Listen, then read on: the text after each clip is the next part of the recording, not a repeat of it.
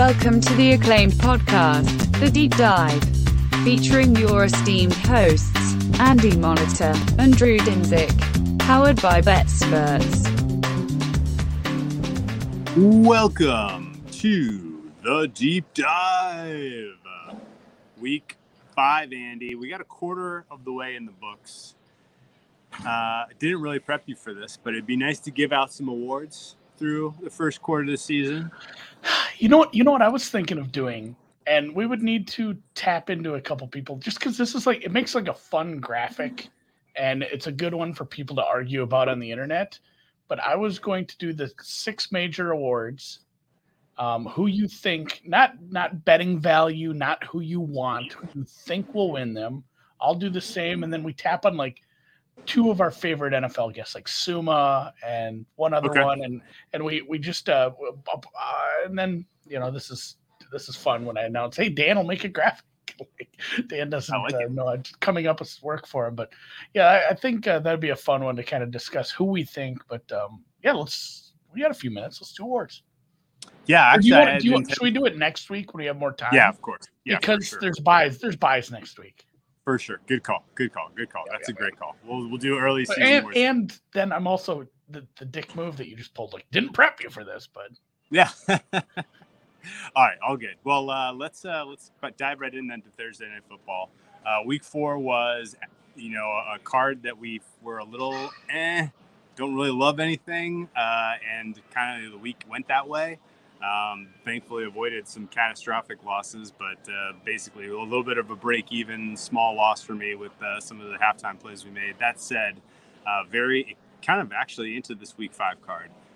But I don't have a bet for this game between the Colts and the Broncos. It's a weird one because these are the 2 bigger underachievers through the first quarter of the season. The Colts even, much more so than the Broncos, their 1 win being very, very suspect against the Chiefs.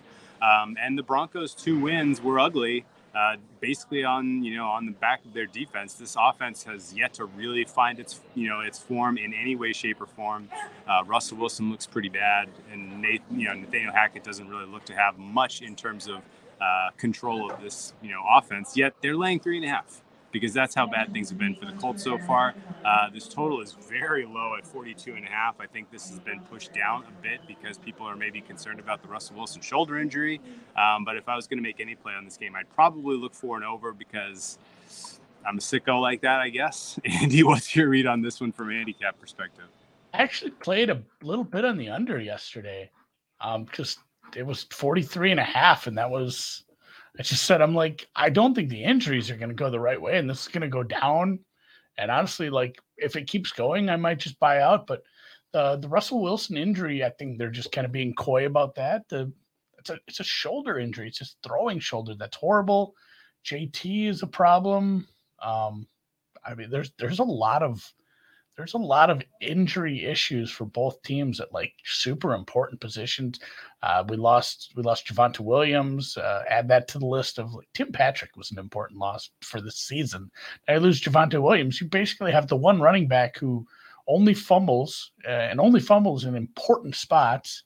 So I worry for the Broncos offense. If Russell is compromised at all, that's going to be a big problem considering now your running game is the one guy who has no confidence in holding onto the ball. I love the Latavius Murray signing, but that guy played in London on Sunday. You think he's going to be ready to go with a new team on a Thursday night? That's a big ask.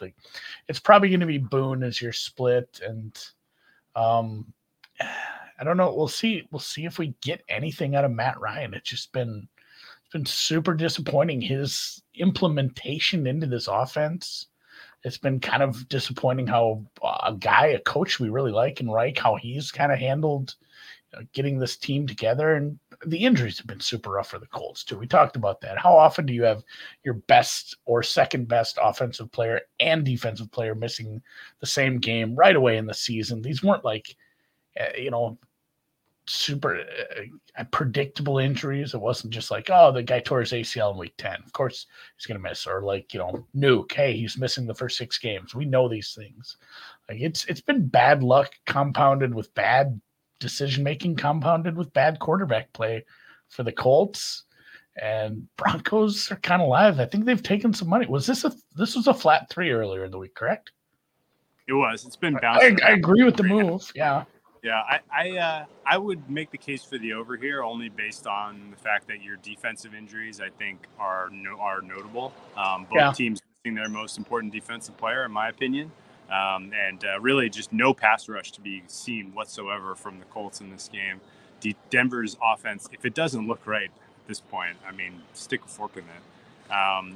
Indy, for what it's worth, the Jonathan Taylor handoff, the running attack so far for them this year has been such a minus that it has put Matt Ryan in an especially bad position. So now maybe if they're throwing a little bit more on early downs because there's no Taylor, maybe I think that's part of my thesis, though. I don't think the game plan changed because they like Hines. They like Hines enough, right? I think the game plan is similar. It's just I don't think they said, hey, we have this super old quarterback who struggled. Let's make him throw it 50 times. Let's just change the game plan, and because Taylor's missing. Taylor was part of the passing game too, so I think it's similar game plan just with Hines.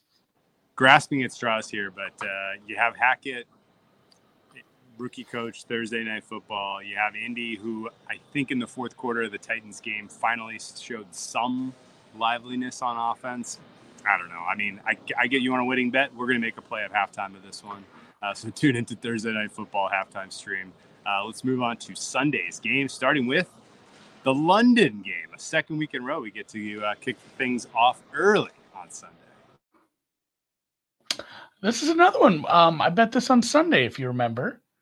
I got this at 4. I'm gonna have to go look at my pending bets. 42 and a half. 42 and a half. Yeah, 42 and a half. 42 and a half. This was another under.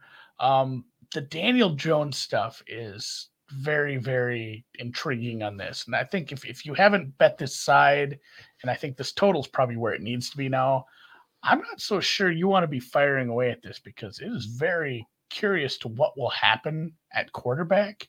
If Daniel Jones can't go, Tyrod Taylor is concussed, like he's in protocol. I don't think he's allowed to go.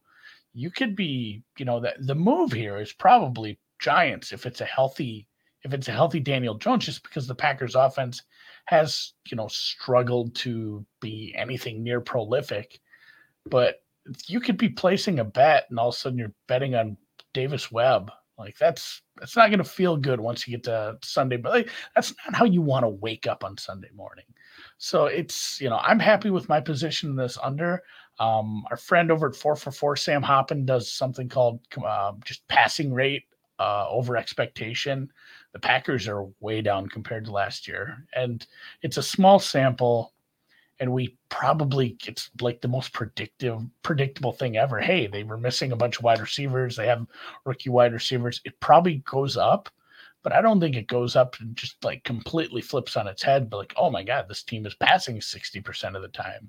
I think they're very happy with what they're getting out of their running backs. And even when they do pass, they're passing a lot to the running backs. Like it's going to be an effective but slow plodding kind of offense where maybe big plays aren't a super big part of the repertoire.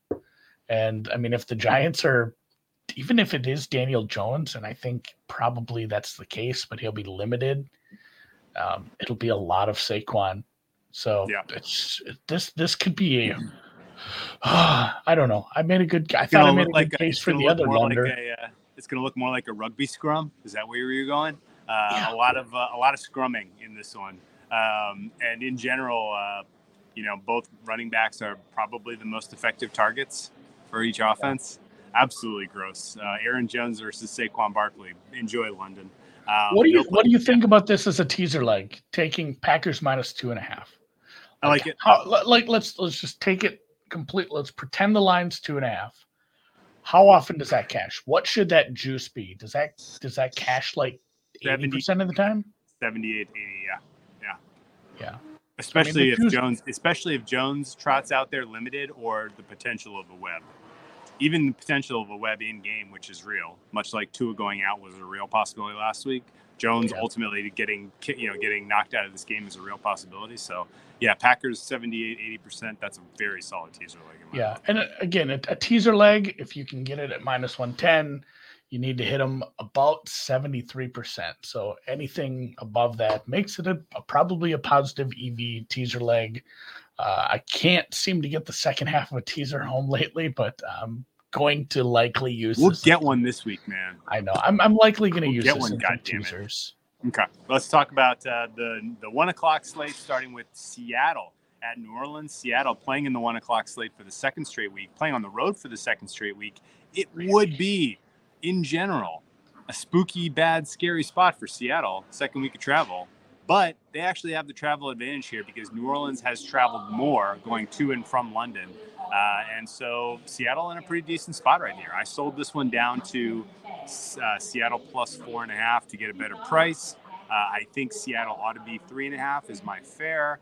And really, I'm just counting on the fact that what we've seen from Geno Smith and really this offense overall is not a mirage. This is going to be a tougher test for them than we have seen from them the last 2 weeks. But the fact that we are 4 weeks into this season and Geno Smith is the best quarterback in the NFC is amazing.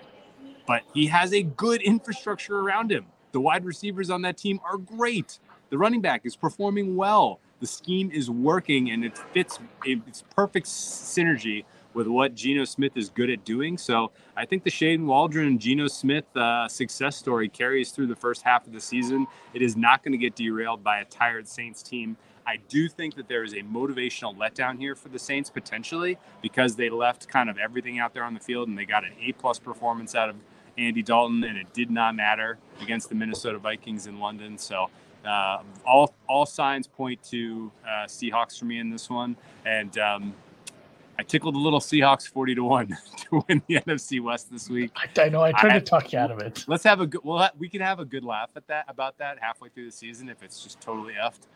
But for now, at least, I'm kind of excited about it. I'm kind of with it. Like, it's worth a punt because we're 4 games in. They're 2-2, and probably it doesn't matter what the priors were. Nobody should probably be 40-1. Like it happens, 1% of it happens likely. Like it's likely an even bet. Like it's about the right number, honestly, but it would be a fun one to catch. It's just a good one to have in your pocket. I said, what the Niners were able to do versus the Rams, the Seahawks don't have the safeties nor the pass rush to do that. They've already lost to the Niners. I mean the Rams, they don't match up good against stopping that Rams offense. They will get beat over the top by the Rams offense. And obviously they already lost the Niners. I think if they beat the Cardinals twice, you're probably live. But it's tough. You'd have to steal one of those games. Their first chance is home versus the Cardinals next week, where the look-ahead has them 2.5-point dogs. Yeah, the Cardinals. They'd need to go 3-3 in division to have a chance. But 40-1's a big number. And then all of a sudden who's the backup quarterback in LA? Oh man, is it Wolford? It might be Wolford. Yeah, I mean you're talking hey, here's an offensive line that's beat to shit with a third string safety or third string center. 40-1 ticket is kind of like betting on maybe Stafford gets hurt too, and Jimmy Stafford G isn't. Jimmy G are both of them are fragile. Yeah, he's already got a bum elbow. So and you know who else is fragile? Funny, I'm talking this. You know who else is fragile? Kyler Murray. Kyler Murray's been hurt every year. All 3 quarterbacks in your division are fragile, and you were 40-1 to win your division. I don't know much about Geno's history, but he's the most resilient quarterback, we'll call him, in the division. And I mean, I agree with you on the Saints. I'm probably going to bet the Seahawks plus the points here. I have it 4 is what I think the number should be. I almost want to wait and see if we can get Jameis in because I think it's a minus right now. I still think he's not 100%. I think they're going to force him in. That's the other thing too about the Giants game. The Packers pass rush isn't bad. It's a pass rush. They're of all the, hey, we should rush them. Do they think they're a contender? Why would they rush a quarterback? I guess the reason to rush a quarterback back in is because your backup quarterback is also concussed and it really gets stinky after there. But it stinks to have to rush him back in. So if Jameis gets rushed back here, and I think it's probably smarter to just use probably a top 5 backup. He looked very good against Minnesota. This is Minnesota defense. It's probably on par, if not better than Seattle. I think Andy Dalton's your best chance, and the Saints deserve better. They probably deserve to win. That defense played pretty good for good chunks of the game. Justin Jefferson's an animal. What are you going to do? It was a weird travel spot. I think the Saints are more like a 2-2 team than a 1-3 team. That said, it's too many points in a really, really negative travel spot. Coming back from London, not taking the bye. We'll see. There's Kamara. The Kamara news is also super important to this. I don't know. I'm waiting, but I will likely bet some Seahawks. All right, we agree. Another game that we played, or I played, I'm not sure you came along for the ride. I took the over in Houston Texans at the Jacksonville Jaguars, and the case is pretty straightforward. Jags can get to 40 here. Texans can get to 3.5. So this should go over the total of 43.5. Realistically, though, I like the Jaguars' offensive scheme to bounce back after a tough week with all those fumbles and in that nasty weather. And the Texans can score some garbage time points here. Jaguars' defense, young, a little bit vulnerable, particularly at the in the second level. If the Texans can get anything going to Cooks, anything going with Dameon Pierce, this could be a competitive game. I don't love the Jaguars as a side here just because they are asked to lay 7, and it is a team that still has a lot of growing and learning to do. And they may have given you their best couple of weeks of football the last couple of weeks. So I still think the Jaguars are the best team in the NFC South. I'm just going to sit pat on my Jaguars, South tickets, Super Bowl, AFC tickets, and hope that they get this one done at any price. But the over is a bet for me, largely because I think the Jaguars can score. Realistically, they can get to 30 points here, and I think the Texans can get to 14 or 17. What do you think? Yeah, I think you're making a case for my bet. I did lay the Jaguars -7. I got it at a low vig price. It was like -106. I mean, you're kind of saying the things that would lead to a Jaguars cover. I'm not sure if this happen. How often this happens where a team plays a top 2 team in the NFL and then comes home off a loss and gets to play a bottom 2 team. Like, talk about a nice buy low spot. I don't know. And also too, like, I get what you're saying. That might've been like, hey, these are their 2 best. They gave us our best shots. I don't know if last week was their best shot. It was for 10 minutes, but they also turned the ball over 5 times. Like, that is an incredible defense to go against. And again, when we get to the Eagles, I'll touch on this, but super impressed with what the Eagles were able to do, because they hadn't had a game where they had any sort of trials nor tribulations. They're just up like 24-0 like that every game. And, the Lions did some backdooring, but that was really never in danger until the very end. So, I mean, it was nice to see the Eagles were capable of that. And it was good to get punched in the mouth, I think, long-term for the Philadelphia Eagles. That said, the Jags defense, young but good. Go look at the Rookie of the Year market. 2 of the top 3, I think, are Jaguars. On the defensive side, they have some pieces, and this is a massive step down to this offense. Dameon Pierce had a nice run. I don't know if that's going to continue against this defense. I don't think Mills is going to be the long-term answer down there, despite his obviously performing better than we thought he would where he was drafted. The fact that he's still starting in the league for an NFL team is kind of wild. So it's a bad matchup on the road. Jags at home. I make this like 8.5, like mostly because I've upgraded the offense and the defense. I like it at 7, especially where I got it at a cheap price. And I think I'm right with you there. I'm almost worried about the garbage time points not coming. That's where I tend to agree with the over, because I have the Jaguars scoring and kind of I can't remember what I looked at, but I had maybe it was the defensive red zone efficiency for the Texans. And I went back to last year as well. Like, I think if the Jaguars move the ball, we're seeing a lot more 7s and 3, and that leads to them getting to like 31, 35 points. And more often than not, I don't have the Texans getting to 24, 28. I think the Texans getting to 14 to 20 points would be pretty stellar for them here. They did, comport themselves well against a beat-up defense there, and the Chargers, I guess. So maybe give them a little bit of kudos there, but this is a road game in Duval. I mean, everyone's going to have their Bortles jerseys on, kind of a celebration of life for him. So, yeah, I like the -7 here. Yeah, the boat. Yeah, both. Like he died. Yeah, Jags have been on the road for 2 weeks. They get to come home finally. Yeah, you should see a pretty solid performance. Just win, guys. It'd be great if they just scored 48. If they just neither of us would have to worry. Would love that. A game that I am going to steer clear of here is Pittsburgh at Buffalo. The Buffalo Bills land 2 touchdowns, and rightfully so. They're amazing, and the Steelers are trash. The Steelers, however, do have a new quarterback, a little bit of unexpected question marks swirling about how good this kid's going to be. He does have a little bit of chemistry with the wide receiving corps, particularly his fellow rookie, George Pickens. But really the idea that Pickett is going to be thrown into the fire here against the best team in the NFL for his first ever career start is kind of insane. And if he ultimately kind of grows from this and develops into a good quarterback, then we can look at what Mike Tomlin did and make some sense out of it. But as we sit here today, it makes no sense. And yeah, hashtag Mike Tomlin surprised face. Yeah, I really, really hated how they handled this.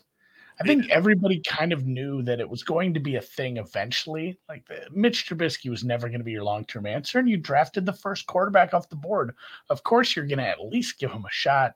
So you had the opportunity, the long prep week to get him ready, start him, and they throw him in mid-game, and he throws 3 picks. I think that's kind of his lot in life.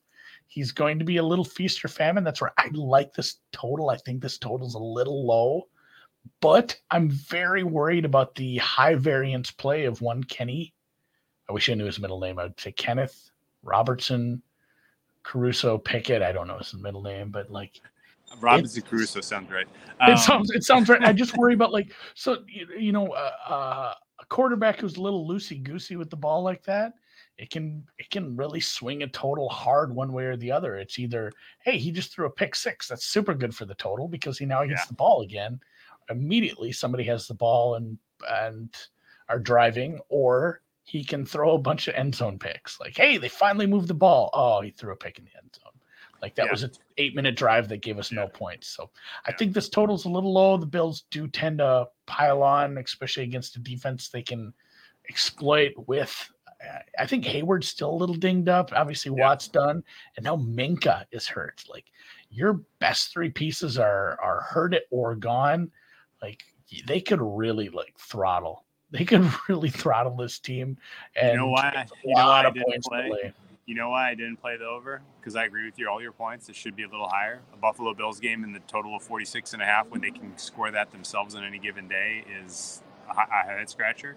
But decent chance the Bills put away the good plays. That's a good point too. Like there's no sense like showing your playbook to the other powers in the AFC versus a fucking struggling Steelers team with especially when you're playing one of those powers next week. Yeah. And the other thing too is like if Pickett plays okay, we're still a little dinged up in that secondary for Buffalo. So like that's, positive for the Steelers. They're not a horrible team. I don't have them as like some bottom 5 team. They're going to lose a lot of games now because they have a rookie quarterback, but just we'll see. I'll see where those turnovers are. Yeah, let's talk about another kind of lopsided market here where everyone and their mother expects Tampa Bay to bounce back, even though they're taking on the plucky Falcons. Andy, what team is 4-0 against the spread this season? There's only one in all of the NFL. It is Atlanta. Atlanta Falcons are the only team that have covered every single week. They're amazingly 2-2. It could probably be 3-1 if week 1 bounces their way and they keep the Saints, from coming back on them. They're 3-1. Now, true accuracy would tell you that they should have lost last week. So maybe 2-2 is a fair record for these guys. Real quick, too, buried the lead a little, and we'll get to this in the Monday night game when we 2-2, like Kansas City, Buffalo next week. That kind of plays into the same point of like, why would they waste the good plays on? Yeah, that was the whole point. Thank you, the Hef, and thank you, the Hef for. It got there in a funny way. San Francisco over 9.5, never in doubt. A defensive touchdown was part of the handicap. The Niners have the next Troy Polamalu. We've said it all freaking offseason. This is the 20th time we brought it up. I don't know how many more times we have to tell you. That guy is going to score defensive touchdowns. Anyway, speaking of defensive touchdowns, I played the under here, and that's the one thing I'm a little worried about. I think the Buccaneers defense is going to come out with a little bit of an axe to grind. I think they match up exceptionally well against what the Falcons are trying to do right now on offense. If you had to tell me that the Buccaneers are going to hold the Falcons to under 10 points, that sounds perfectly reasonable to me. This is Buccaneers or pass, under or pass. I played the under. I think it should be around 47. And ultimately, Tampa's offense may get right eventually. But I still think that they're going to need a lot of weeks of, finding some chemistry. Still a lot of questions about who's going to be available and how effective those players are going to be. It is, even at full strength, very one-dimensional. They have no semblance of a running game. And so, the fact that, there are a couple of decent players in the secondary for the Falcons, maybe this is a tighter game than the market thinks, but ultimately Buccaneers is the teaser leg is fair in my mind. Under is the better angle though, and 48.5 is about a point and a half too high. If you can get a decent, 24, I'm guessing there's some 23.5 for first half. I like the first half under a little better. Ooh. I do. I think maybe if you have some under, maybe adding a little of that to get some easy money. It does feel like if anything that gets moving for Atlanta, it is some garbage because they are plucky, and plucky teams score late in garbage time. I don't know how many points the Bucs are going to be able to put up. Like you said, it's a good, not great, good secondary, good pieces for Atlanta. Other parts of that defense leave us wanting, but obviously we know what we're getting into with this team. They have a lot of roster reconstruction to do over the next couple of years. But the Bucs I still have the Bucs as an elite defense. And even, the 85 Bears, the 01, was it 01 or 00 Ravens? That was crazy. Like, you remember those teams? Like, those teams all gonna struggle when Patrick Mahomes is doing things out of the fucking matrix. Plus where he stopped and the rusher just went past him, and then spin move, flip over the top. I don't know. I don't know how people are going to stop that ever. He does things that just are indefensible. Travis Kelce, things that does, and maybe Pitts gets there someday, but they're lack of wanting to use Pitts apparently is not going to get him to Kelce levels. So the fact that you have Kelce across or up the middle on that seam route, and Mahomes doing what he does, it makes it so hard to grade. Were the Buccaneers worse than I thought on defense? It's no, fuck. That team just they really brought the good playbook out, and Mahomes just had a couple of magical plays. Yeah. I still think it's very good defense. I agree with this under. I got more excuses to make here. I think the Bucs would like a redo in terms of the way they schemed that game in particular. They played outside of their comfort zone. They played a lot of cover two. They played a lot of zone. That's the way you used to. That's the way you used to play defense against Pat Mahomes when he had Tyreek Hill on the field. Realistically, it's a different offense now. If they had stuck to their bones, what they're good at. Todd Bowles, his plan A, which is leave your cover corners on an island, make them play man and get aggressive. I think that's a different outcome. So I think I think they match. That's fair. They did get a little cute. It didn't work out. Dan, didn't work. Producer, brings up a good point. Pitts did miss some practice. He's a little dinged up. And they had success. They had success even with Cordarrelle out. They do have just a decent run scheme. But him missing will matter. It's not just going to be. It's not plug and which one of our online friends had the brilliant comment today of maybe Pitts is just going to act practice like he plays, just missing in action, completely missing in action. I can't remember who had that joke today. Yeah, somebody pointed out. That's the thing too, man. If you're in a fantasy league where you have to start a tight end and you drafted him high, you're so fucked. You either need him to have one crazy game so you can trade him, or you need him to just be injured so you stop starting him because you can't bench him. It's especially salt in the wound watching Travis Kelce every week and watching Mark Andrews. Those two guys are just raking right now, and your guy is doing nothing. Here's a good question from the chat. How do you handicap a locker room coming together for the quarterback after he picked him over the hottest chick in the world? I don't know if she's the hottest, but she is up there. And the fact that Brady chose football over a supermodel does crack me up. Who knows what's real in those reports, but Bachelor Brady, Did you see him at the Super Bowl parade where he got messy? I am a little eventually I'm worried if he turns into like, hey, I'm single dad Brady and I can go party now. Because his legs are going to be tired. His legs are going to be tired liquor after spending the weekend out. No, it's a funny ass point, and I guess it does show you he is very committed to this team in this season, if nothing else. Maybe that kind of gives you some more confidence to back the Buccaneers in the long-term future market, because as we've always talked about, this defense is elite. Tom Brady is going to be the best quarterback in the NFC in the playoffs. Do not overthink it. You can decide when you want to buy low on this team, but by the way, go look at their schedule the next 3 weeks. Andy, do you have it handy by any chance? I believe it's Buccaneers, Panthers, and then I believe it's Falcons, Panthers, Steelers. Is that right? Yeah. This is the spot. I talked about this with someone yesterday. I did add some. I should tweet this shit out when I do it, but I did add some. I did add some Tampa Bay Super Bowl, Tampa Bay NFC. I think now it is like looking at the schedule, coming off a bad loss. Like this is probably the buy spot because they're only going to get healthier. Hopefully, it is a top 3 defense in the NFL. Period. It is going to be a top 5 offense in the playoffs because of Brady alone. What else do you want me to tell you? Yeah, just the experience. Yeah. So. All right. Chicago Mini. Did you play this? The travel angle that we have in New Orleans, same thing. Minnesota coming back from London, tough game, got the win somehow. I know my wife sent me a picture of her friend, and I know these people. It's just some folks from work. And they had got no, it's a friend from back home. This doesn't matter. Either way, she sent me a picture of her friend and the couple, and they'd gone to London.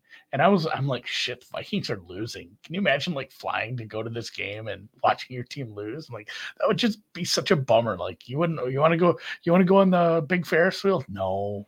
No. I'm sad. My Vikings. You want to go to this circus place? No. Not even. Yeah, so the play is probably Bears +7, but I can't pull the trigger on that. This is a pretty fraudulent 2-2 team.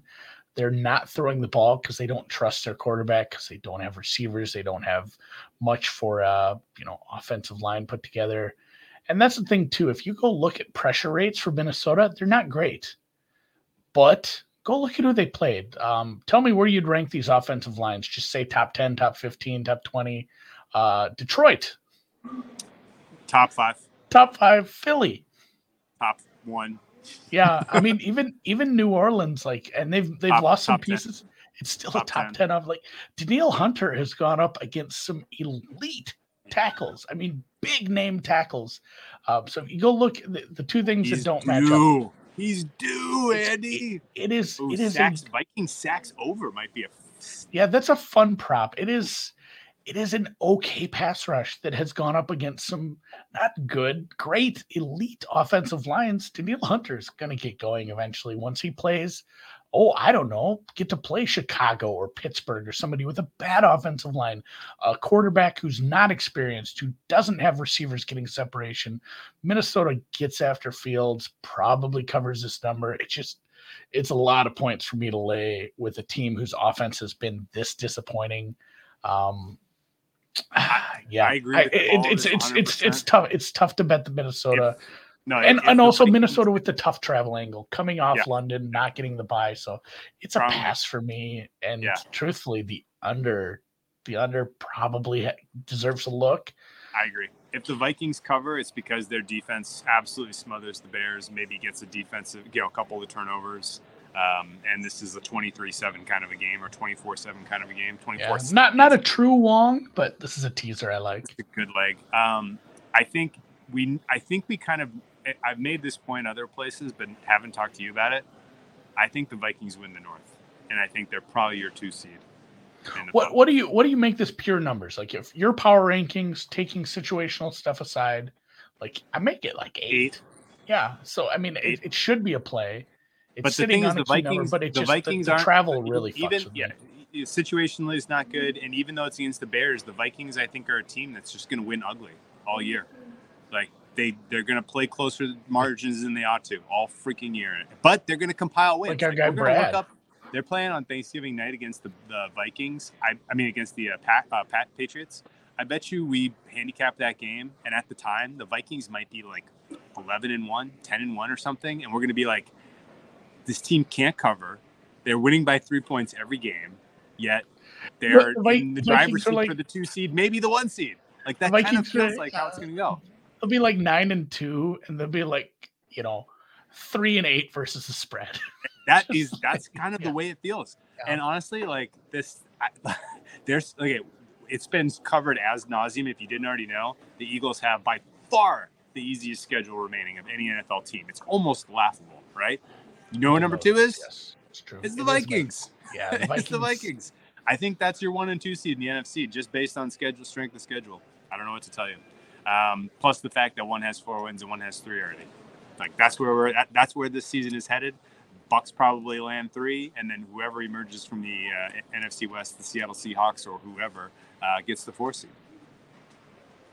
Yeah, and this is one I'll probably live bet.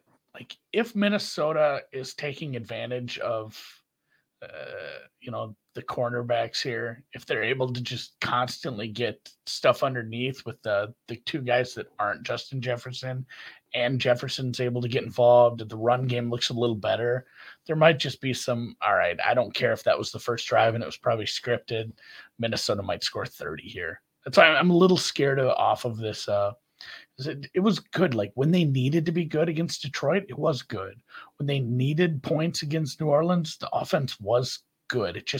It's not good for the sake of like, hey, let's build up a lead. Agree with all that. Let's move on to Tennessee at Washington. This is a game I want no business betting either way. The side doesn't make sense to me. I don't think this should be anyone favored. The total is wildly low considering you have 2 pretty suspect defenses on the field.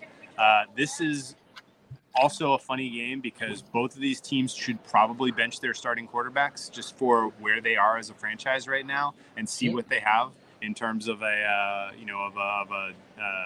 rookie. That said, the Commanders apparently aren't quitting on the season just yet because they're going to trot Wentz out one more time.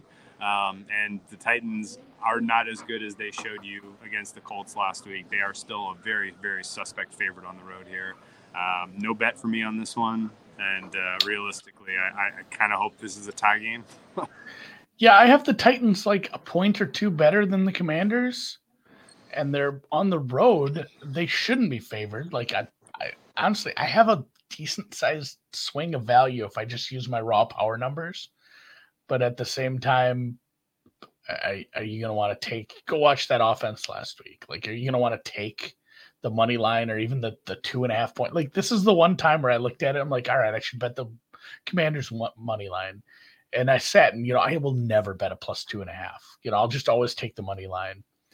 And I thought about it. I'm like, man, in this spot, I kind of want to take the 2.5. Like, I'm worried about this team and just an ugly, close scoring game. Fady or Fadi, I don't know how to say it right. I'm terrible with names unless it's JetBlue. That's an easy one. But he's correct. It is a Wong teaser if you want to take the Commanders plus 8.5. It's not my favorite leg, but with a low total at home versus a very fraudulent Titans team who's now missing their rookie wide receiver who was starting to be part of this offense. It's worth a swing. Commanders starting to get a little healthier, but this is still not my favorite teaser leg. I lean Commanders, but in no way, shape, or form can I back Wentz, especially now that we're hearing some. You're not the only person I heard that from, too. There are some whispers of they're losing faith in Wentz. I think that's more of a Ron Rivera needs to save his job kind of thing, or like, hey, this is Wentz's fault. I didn't really want him, or something like. I think it's coming. You misheard me. I think it's coming from Scott Turner because Scott Turner has a pulse. Yeah, Scott Turner actually of all the nepotism hires that we've ever had, Scott Turner may turn out to be one of the decent ones. If he eventually leaves the Commanders, I would pick him up and give him a retry next year as an offensive coordinator for sure. And that's where too I'm worried about. While it may be an upgrade long term, I'm worried about betting on a team and then having them switch quarterbacks mid-game. That's not something I want to have in my pocket when I'm betting even a live home underdog like this. So pass. And that brings us to the halfway point. There's over 100 people watching this live. If you could all do me a solid, hit the thumbs up on the YouTube. More thumbs up is always good for the algorithm. That helps us. And I will tell you that this week's show is brought to you by No House Advantage. That is a playing and pick'em contests app on your phone. You can download it at nohouseadvantage.com or just on the App Store like a normal person. You have an App Store on your Apple. You have an App Store on your Android. Go download it. Use promo code BetSperts for a first deposit match up to $25. They have NFL, NBA coming right up. MLB, I'm sure they'll have playoffs. PGA down in Vegas this week. MMA and NASCAR. You can win up to $250,000 or more by picking some player props. Download it today, support the show, and with that, we'll hit the second half of the slate here. This is our last big slate for a while. Bye week start. I think they do start next week in week 6. Used to have week 4 buys when we had the normal 16-game slate. Now they get pushed back a little bit, but last big slate, and we'll head to the Big Apple. Not really. We'll head to northern New Jersey, truthfully, for the New York Jets hosting what's almost certainly going to be Teddy Bridgewater for a few weeks here. Yeah. What's your adjustment from Tua to Teddy? Not a lot. Yeah, because you can't adjust. You can't adjust Miami up that much, right? Well, not only that, I think it's if you just took Tua and Teddy on, like, let's just say average NFL team who has the most modal wide receivers, the most average everything.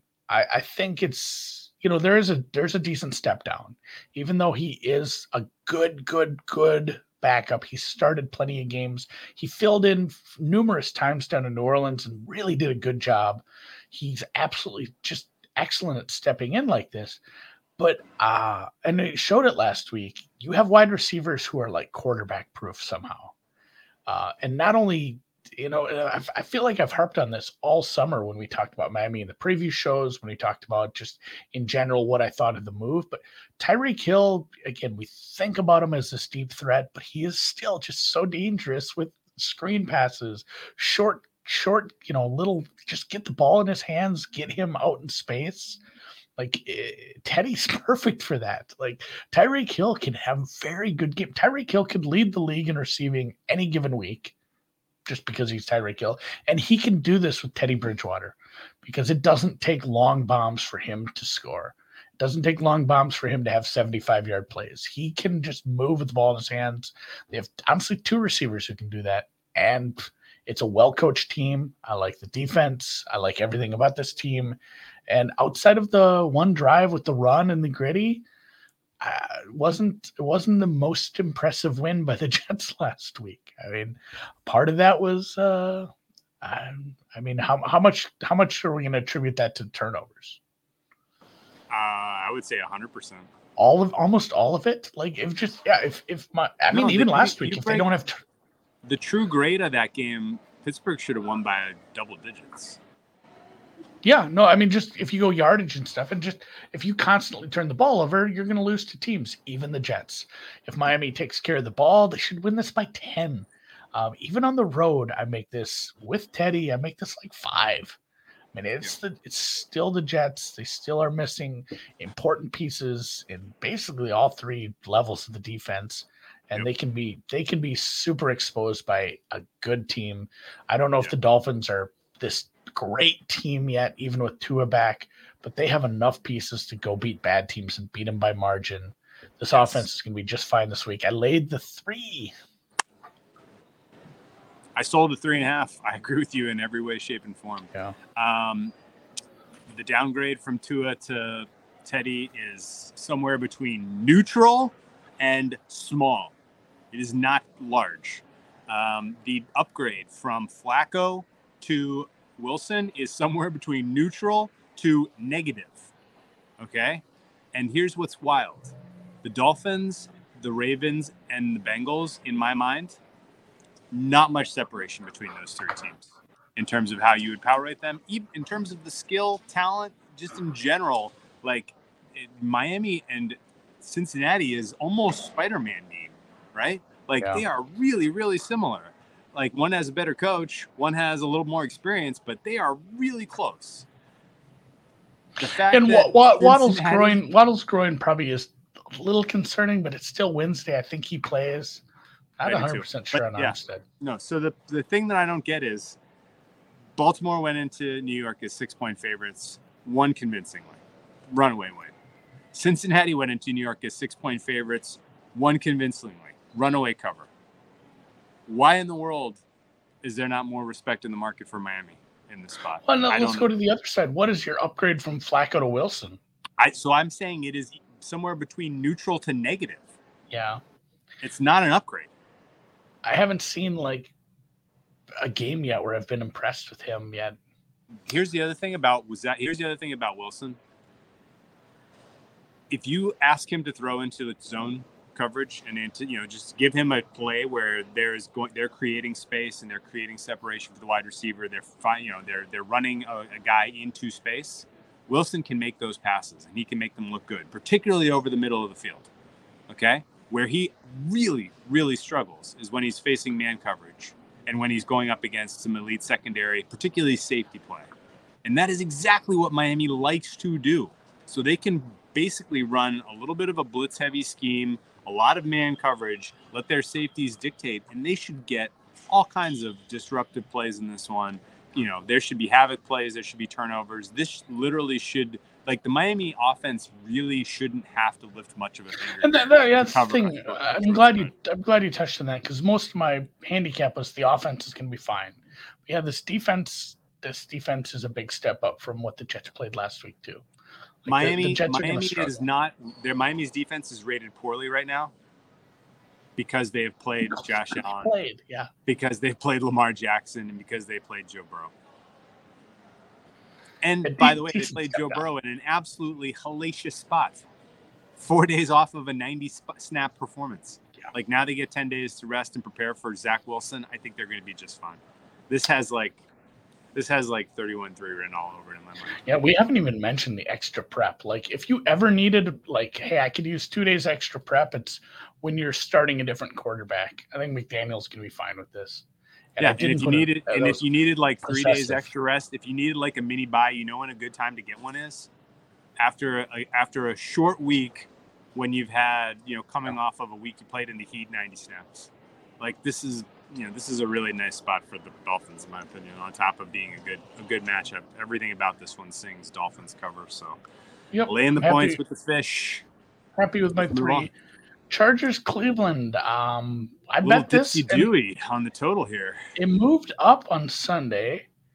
I tried to click 48. It went 48.5. I took it anyway. It went up past that. It kept going, 49.5, I believe. And then it dropped like a goddamn rock to 47. I still don't understand 2 really poor run defenses versus, the Browns, who should absolutely be able to run. They're determined to run, and it's working. And the Chargers offense, despite some injuries, it was a bad team, but they composed themselves well. And this is a run defense they can beat. Garrett practiced today. I'd like him out for this total, but I mean, it's still. Actually, Andy, let me ask you: has there been any recent example of how these teams would match up with each other? Do we have anything to go on? I do remember one primetime game from I don't know how long. It wasn't that long ago, but yeah, I do recall that. God, that was fun. If we could get that, I would just be tickled pink. Because it not only did the market move again, I love it when you win, when the market is a little bit against you on certain things. I don't know. Maybe this comes back up. Maybe it was a bit of a head fake, but I don't know. Maybe somebody in the chat can make a case for the under. I would love to hear it. I'd love to hear all sides of this. Honestly, I assume we got the weather dead wrong. That was my only assumption. Like, I guess exactly. I wouldn't ran.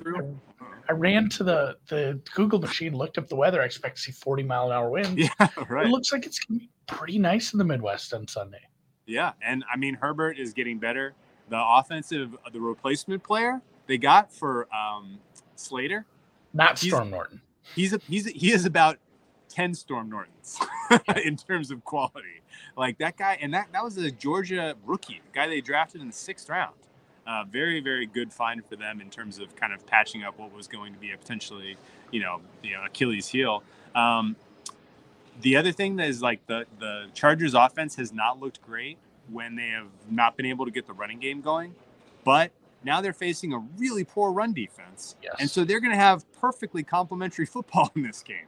Like, honestly, the Chargers should get to 30 without much of a sweat. I'm only really worried if the Browns somehow like keep stubbing their toes in the red zone like they did against the Falcons.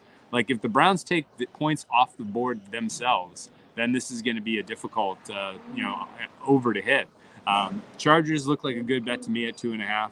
Over is still a good bet in my opinion at 47.5. Jacoby Brissett and the Browns have played 4 of the worst teams in football through 4 weeks, and they're 2-2.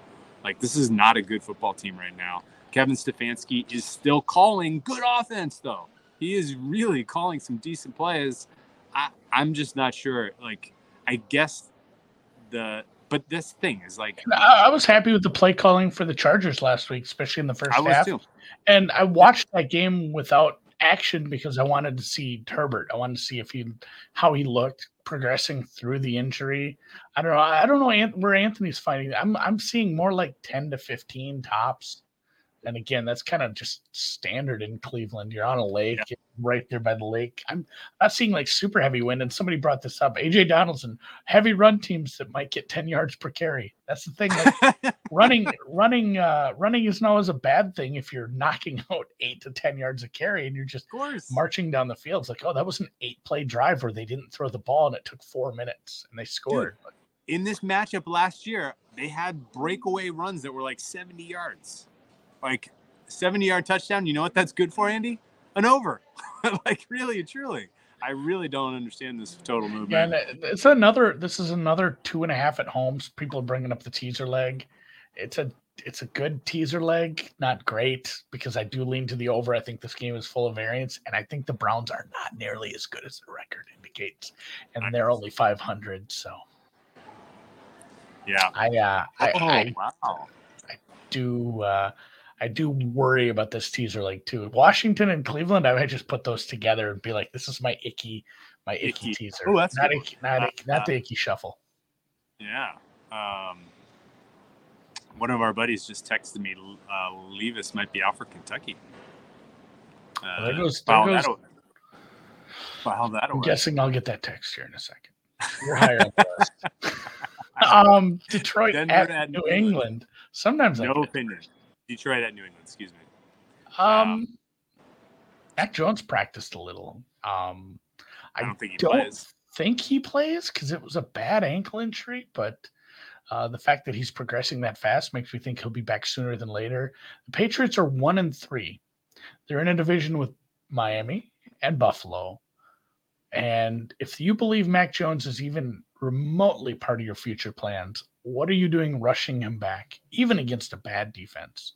I mean, it's still, there's some decent pass rushers on this defense. Why in the world would you rush him back unless you don't give a shit about him long term? I really don't expect him to play. I don't want any part of this game because I have quarterback uncertainty on one side versus maybe it doesn't matter because the Lions defense may be kind of historically bad, just as they're still rebuilding and filling in the blanks there. It's given up a ton of points. It's scored a lot of points. And despite what we've done at offensive coordinator, just muddling that all up with the rehirings, essentially, it's still Belichick and it's still a good game planning team. Like they're not dumb. We can sit here and tell you how to beat the Lions. Like if you want Goff to not continue to play. I mean, Goff has been very good. even against some okay defenses. Like the game plan is treat the Lions like you treated Mahomes a few years ago. Like, oh, we're just going to play ball control. We're not going to give them the ball. I don't care if we can beat this defense for big plays. Why would we try the big plays when we can also just beat them constantly for like little 6-yard gains? We can run the ball effectively against them. Let's make these drives take a long time, keep that offense off the field so we don't have to try to score 35 points with this backup quarterback or dinged up quarterback. Like, it is probably a ball control game. So I worry about the people that are just running to the window to bet Lions overs no matter what. And this total is dropped for that. I think that reason, because I think that's the kind of game you get on the road. Tough place to play. It's not winter yet, but this is how many outdoor games have the Lions had, Drew? 0. First time taking this offense outside. We'll see how this goes. So Dean Patriots, not betting that with the quarterback uncertainty. Yeah, I'm in the same spot as you. Although I think this is, the fact that you could have Zappe laying a field goal is kind of insane. I think it's. Yeah, what are we doing? I think this is Lions or pass, and I think it's under or pass. But you combine those two things. Oh, it's 3.5 now. I was seeing 3s. See, like at 3, you can make a case if it's Hoyer as a game manager. But you want to lay 3 points with Hoyer? There's better ways to spend your money. No. So basically, edible bouquet. It's Lions or pass, and if it's under or pass, that means if you're making a bet on this game, you're counting on the Lions defense. I need to see it first at this point. I got to stay away here. And the fact is too that Swift and St. Brown still hurt. We don't know. Swift is definitely not going to be back. It doesn't sound great for Brown. No, that's a fact. They did it last week against a team that they could do it against. But we'll see if that's, it's a bigger step up. Let's move on to a more interesting conversation because I am out of thoughts on Detroit and New England as franchises right now. The Niners, however, have bounced back from the brink of their season being lost. And they did it in emphatic fashion on Monday Night Football.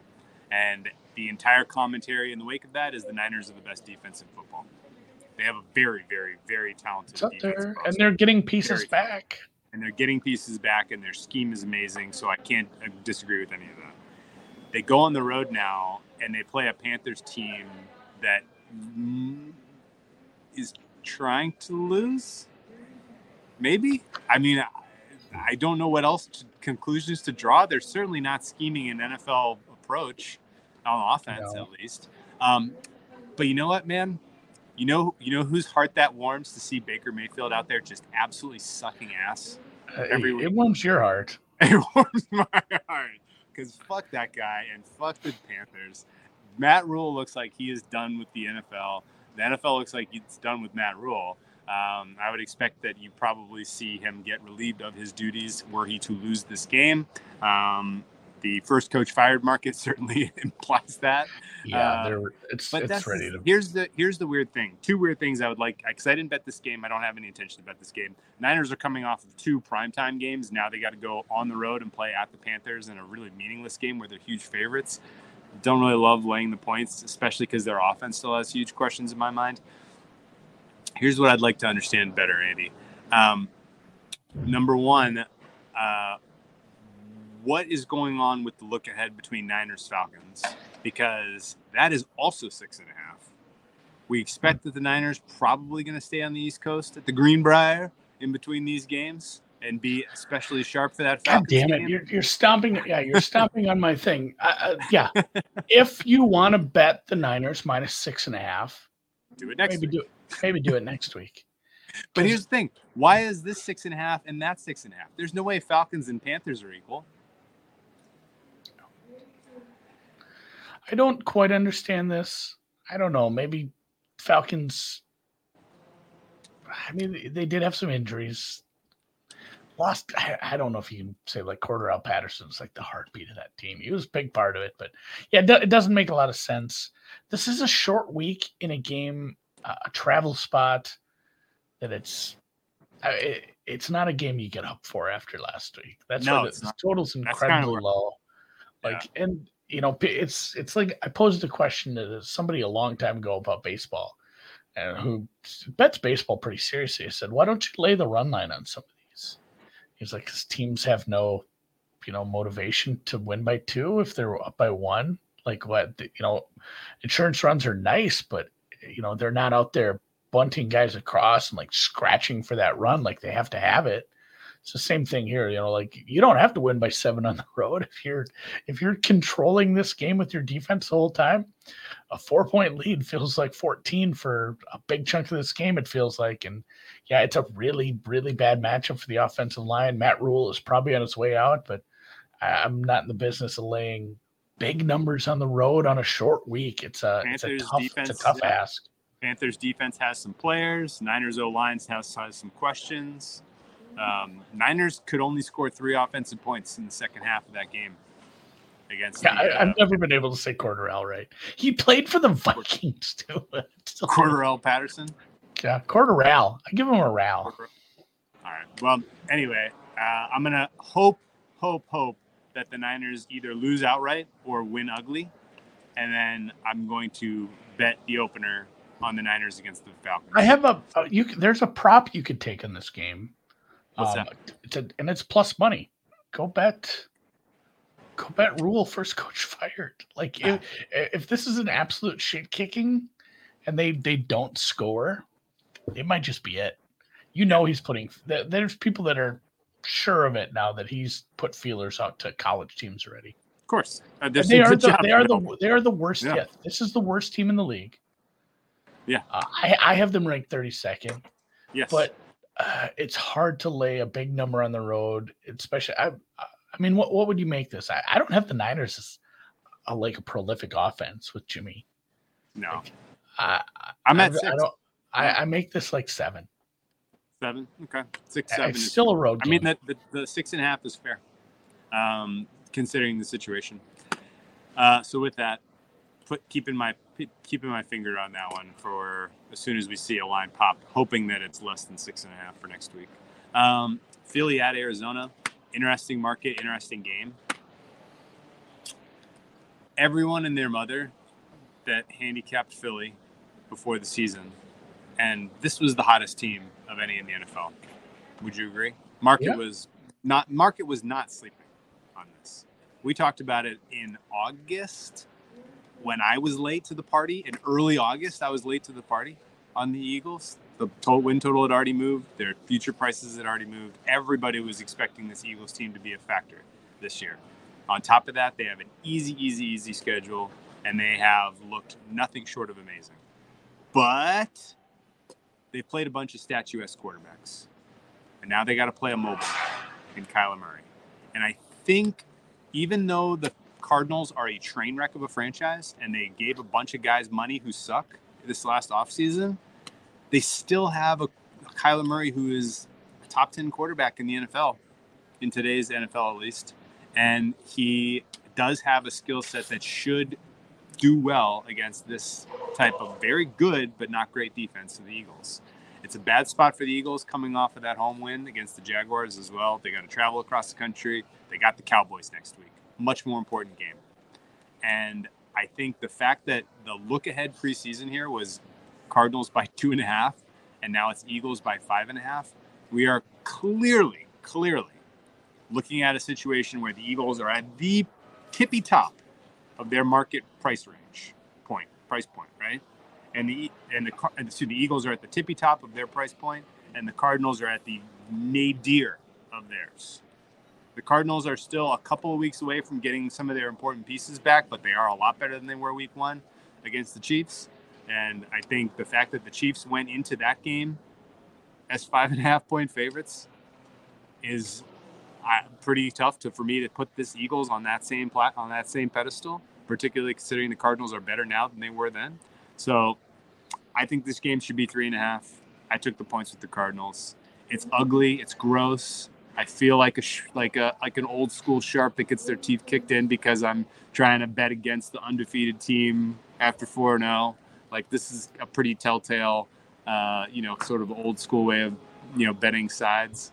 If you're the kind of guy who likes to tickle a money line on a dog of this, this is a good one too. It's a home Yeah. one where Right. not only that, but the variance of you saw what Murray did in the second half of the Raiders game. If you get a full game of that, honestly, it stinks because I have this team as a slightly above average team, but there are slightly above average teams who have players like that who it's like, shit, this guy can beat.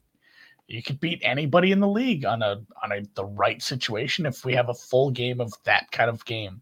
And they're getting a little healthier. They still don't have Nuke back, but starting to get some of the pieces back on offense. I'm worried that this team's probably absolutely live for a wild card spot. And honestly, maybe even if you get this win to keep up, like this live to win the West. Yeah, everybody's live to win the West somehow, which is just nuts. Yeah, so, we thought the NFC East was going to be super competitive again. Apparently, it turned out to be the NFC West. Yeah, again. Yeah. So the Cardinals suck. I'm not going to debate. I'm not here to debate that.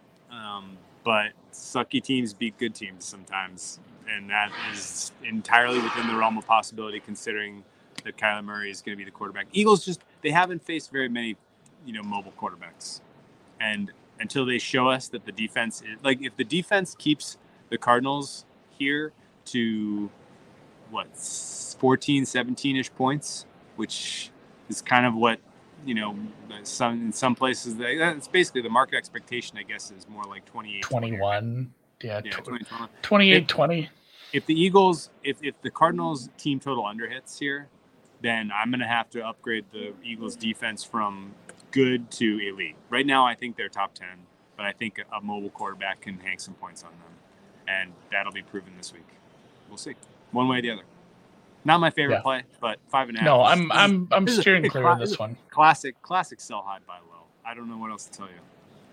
Yeah. And honestly, if you're the kind of person who likes to do maybe round robin money line parlays with some dog prices, this is one I'd throw in. Yeah, because I'm actually more comfortable using this as a sneaky money line than just even taking the points. I feel like that if the Eagles defense is better than we think, I'm not 100% sure on that. They win by margin, and this spread is never an issue. But if it's not, Cardinals might win this game. It might come down right to the end. Yeah, so the Cowboys-Rams, we'll move on to that. I don't have a side or a total here, but I will tell you that the Rams, every siren is going off that this is not it for them this year. It would be unbelievable and very, very NFL, middle of October NFL. Tell me if you haven't heard this story before. Everybody has overreacted to the last undefeated team, talking about how they're elite, putting him in the conversation with the Bills and the Chiefs, over their skis, kind of glowing about this amazing team. They suddenly lose to a team everybody has written off. Meanwhile, the Cowboys shock the world and win against the Rams because their defense is playing much better than anyone expected before the season. And next week's Eagles-Cowboys narrative is all about, oh man, did we anoint the Eagles as the best in the NFC too quickly? And now, how good are the Cowboys actually? These two teams are both 4-1. They're both 4-1, Andy. This is how many times have you heard this? I've heard it too many times. We do this every year. I do want to mention too, really quick too as well. I did play Eagles team total first half over 13.5. They're like the world's best second quarter team. I don't think that's super signally. A lot of times teams score in the second quarter because they drove the length of the field in the first quarter. But they've been very good out of the gate, and I think this team total should be on the other side of 14. It is juicy. I did pay like minus 130 for it, but over 13.5 team total for the Eagles first half, I liked quite a bit. I dig it. All right, Rams, Cowboys. I mentioned it. I can't really make the Rams favorites here. I don't really know what's going on with this team. McVay seems to... I thought this number was going to be like 3.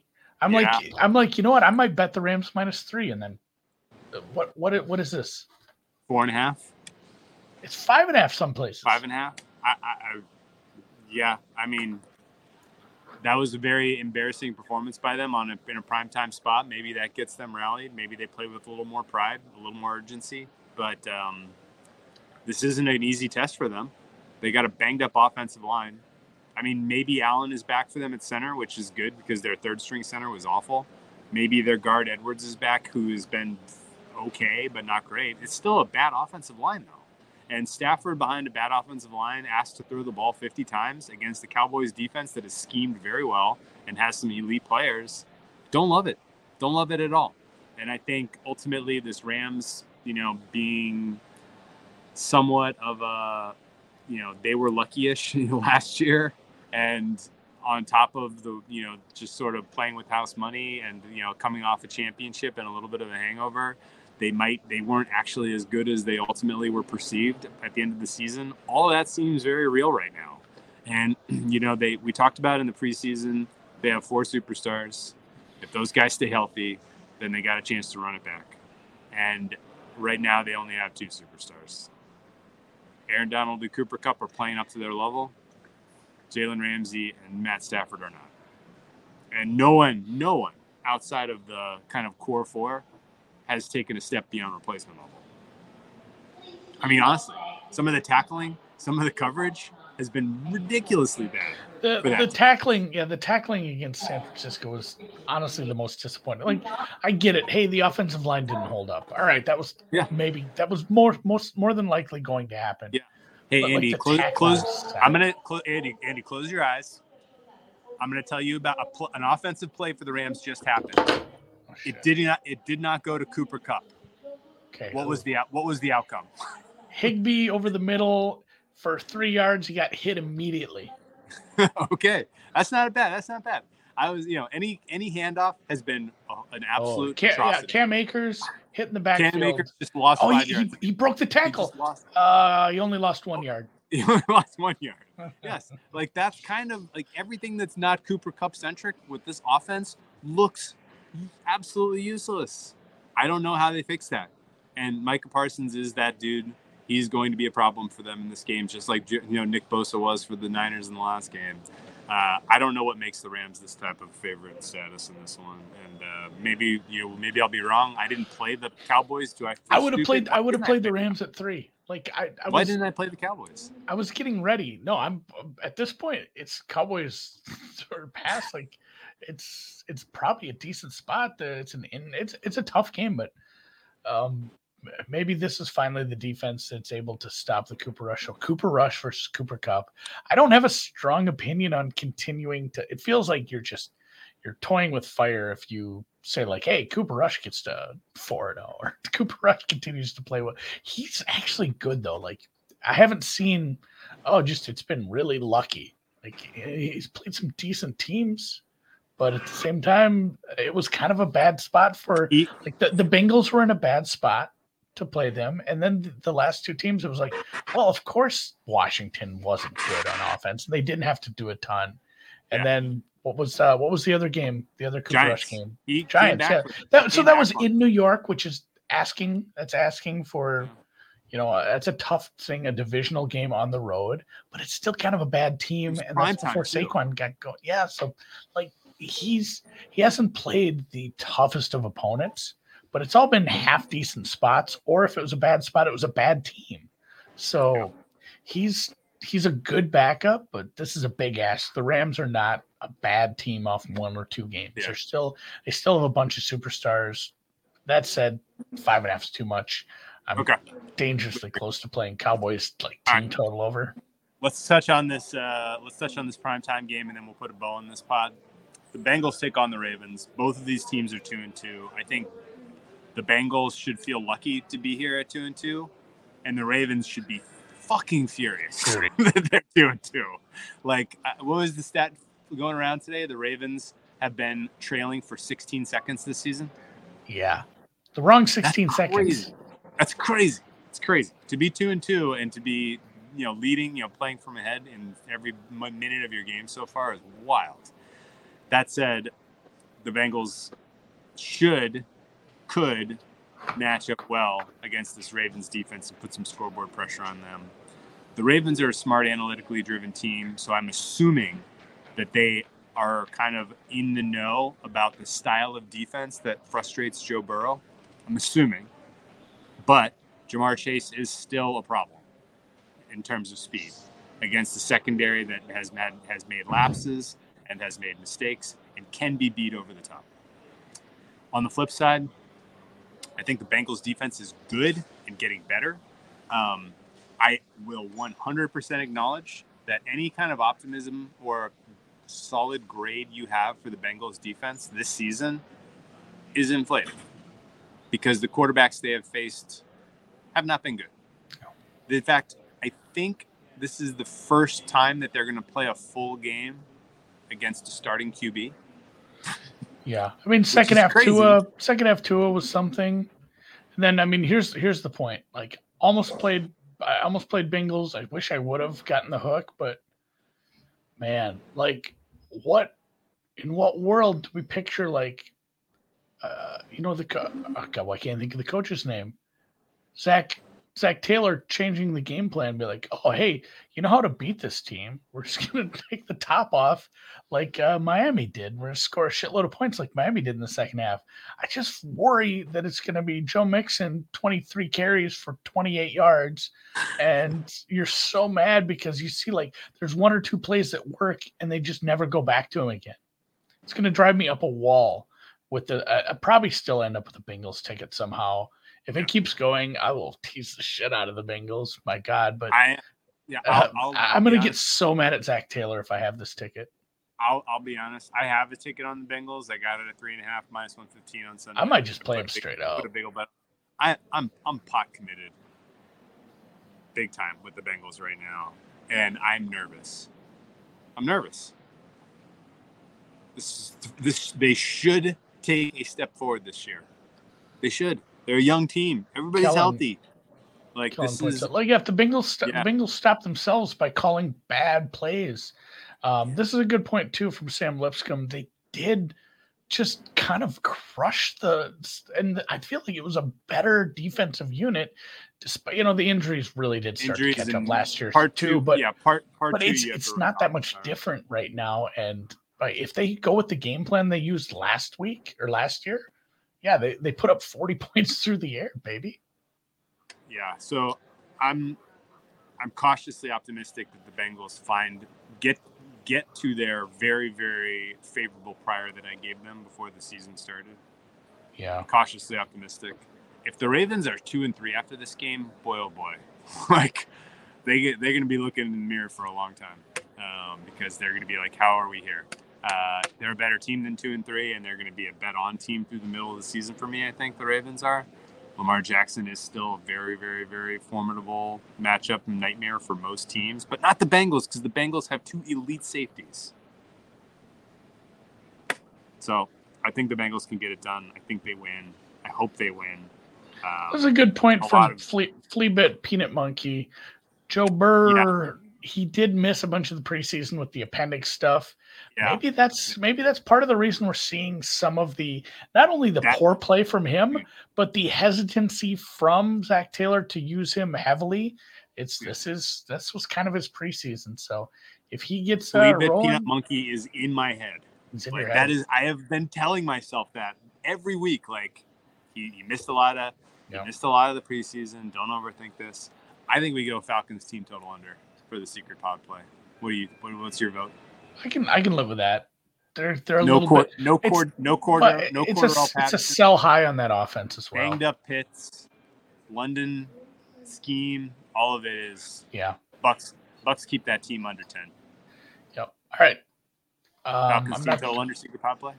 I'm not sure what that team total is. I feel like I have BetOnline open right now. If it's anything under 17.5, I'm good. I mean, anything over 17.5, I like the under. Yeah, I was going to say, do you want a worse price? You're plum crazy purple, baby. Under 17.5 for the Falcons. Let's go. Are you going to dox yourself? Tell people what airport you're in? I'm in Sacramento. Clearly, because you're clearly in an airport. All right, I'm finding it now. It is 19.5. I will add that to my card right now. 19.5 minus 110. So not even extra juice on that. We are on Falcons under 19.5 for the secret. This has to get going because we had Colts over in the game. They scored 0. We're about to get off the schneid on these. We're back in that New York groove. All right, man. So I'm gonna go get on a plane. This was fantastic. Great job. Very efficient pod by us. Well it was played. super efficient. Yeah, we'll be back tomorrow night. Are you going to be from like a hotel again? We'll see. It depends if I catch Never the know. serial killer or not. Yeah, please don't. Hot on this Please trail. don't do that. Please don't die. I can't carry a halftime show by myself. I had to do it one time. So again, guys, appreciate you. Appreciate everybody. If you're not subscribed, subscribe. At least give a thumbs up. That's a bare minimum. If you learned anything or if you had fun in the chat, listening to the Jet Blues of the world and everyone else and Ahef's Suddy Down Under. I don't know if we've seen this guy a ton. It seems like a newer one. He was very, or she, I don't know. Could be a girl from Down Under. A lot. What's the opposite of a mate? Or is everybody a mate when you're down under? Matilda. A Matilda. There you go. But yeah, that Suddy Down Under's been all over it. This guy too, Fady. Yeah. Oh, it's got. Yeah, don't fade Fady. He's got some sharp takes. So we'll catch you guys Thursday. Have a good one.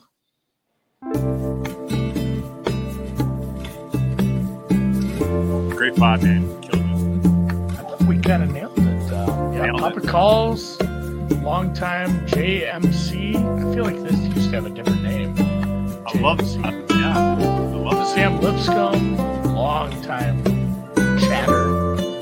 Ravens are in all Holt, blacks. Holt,